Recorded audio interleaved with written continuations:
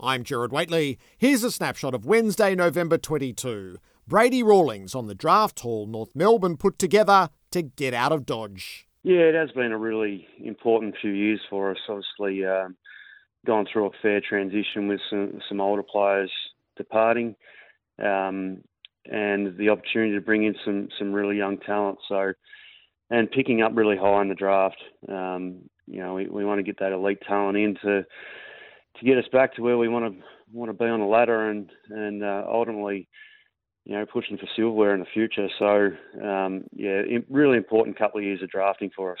Joel Frazier shared the experience of being selected at 45 by the Bulldogs.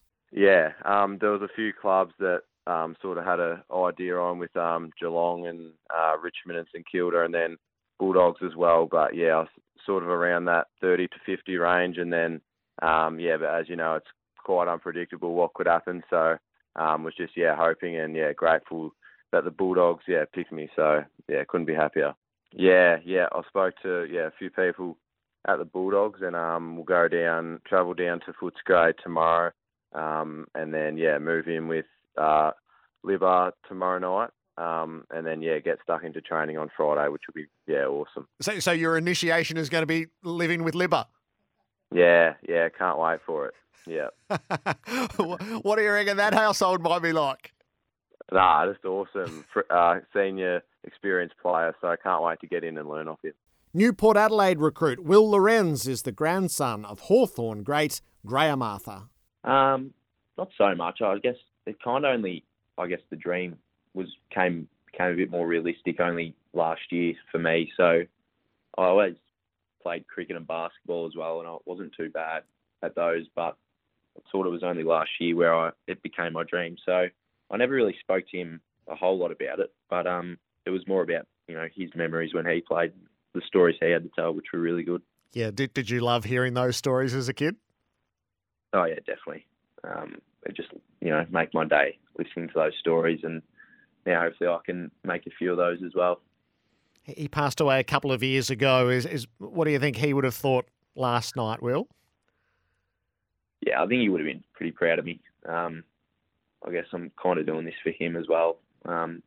He had 6 daughters, and I've got a lot of cousins within the family, and I guess I'm the first cousin to do it. So I think he'd be really proud and would have loved watching me through the journey. And Matthew Monk put us in the lounge room of a family member as his draft dream became reality. Okay, so look, George, his immediate family, so he's my nephew. He sort of wanted a select sort of little crew there. He didn't want much, but he wanted those who meant a bit to him and have followed his footy journey for, many years now. And look, there probably wasn't too much expectation night one, to be fair. We thought there was a small, smoky chance he might get called late. But we sort of went along Monday night not expecting too much. I dropped $60 on the nice food platter, if you know what I mean, and we had the nice pork and coleslaw rolls. But we sort of left going, okay, same bat channel, same bat time tomorrow. But then I guess the anxiety started to grow a little. It was a long day yesterday for everyone, in particular George. He's pretty cool and calm, but even he was probably getting a bit fidgety. We all ascended there again, Nan and Pa and the whole crew. It was almost like same seat. Yes. And then it was the long and arduous watch. I had friends texting, and I'm just saying, this is horrific. We didn't know what to do. We knew Geelong were keen, but when they took the chap from Werribee, at 26 years of age, we sort of thought, Port Adelaide passed when they thought he might have taken him. So, mate, to explain it, it was awful, but absolutely euphoric at the end at pick 58. Former Kangaroo Ben Cunnington has taken to retirement well. Now, my starting point, Ben, is so often I ask, where do I find you? And you might be my best answer yet. Where do I find you today? Well, I am retired, so you've got me out on the water, and we've had a good start to the day. We've got 3 snapper on the board, so that's where I am. Your boat? Yeah, my boat. I just got a new boat too, so it's only about 2 weeks old. The new Eden Craft, so very happy with it. And where did you set off from today? No, just home. We're still in Melbourne, so just off Altona. So we're still in Melbourne for about another month, and then once the kids finish school, then we get to move back to the farm and begin our best life. And Peter Lawler shared some of the prevailing sentiments after Australia's World Cup victory over India. I was watching the game with my son, and it was the strangest of feelings. I kept sort of having to remind myself that Australia were going towards victory because it just felt like a funeral. And I've never witnessed anything more anticlimactic in my life than that stadium and that win. And that's to take nothing away from it because, as you say, one of the great World Cup performances by a team and by a person, and just dead silence. Pradeep Magazine, who's a fantastic Indian writer, he's written a piece in The Wire overnight, I think, and he talks about the sullen silence of a mass of people refusing even to breathe.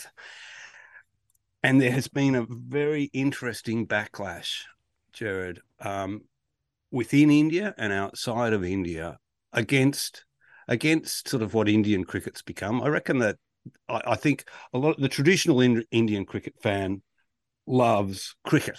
We all know that and recognises that, and I had talked during the series. If you looked at the crowds at Calcutta, Chennai, Bombay, Bangalore, they're the traditional cricketing centres. There's a very definite feel to the crowds, and I've got a lot of Indian friends who are texting me during, keeping contact during the tournament, saying just this. And I had a family texted me and said, we're firmly in the anyone but India camp now. This Ahmedabad spectacle turns us off Indian cricket. It's this politicization of the game. It's brash. It doesn't sit well with them. And I reckon it probably doesn't even sit well with the team, Jared. I don't think Rohit Sharma's that kind of captain. I think Virat Kohli had that kind of brash, bold sense to him when he was on the field. But I think there's an uncomfortableness among a lot of Indians with the way that was conducted, that final, and the way that crowd behaved too. I think they feel embarrassed. And that's just a snapshot. The full program and all interviews are available through the Whateley podcast.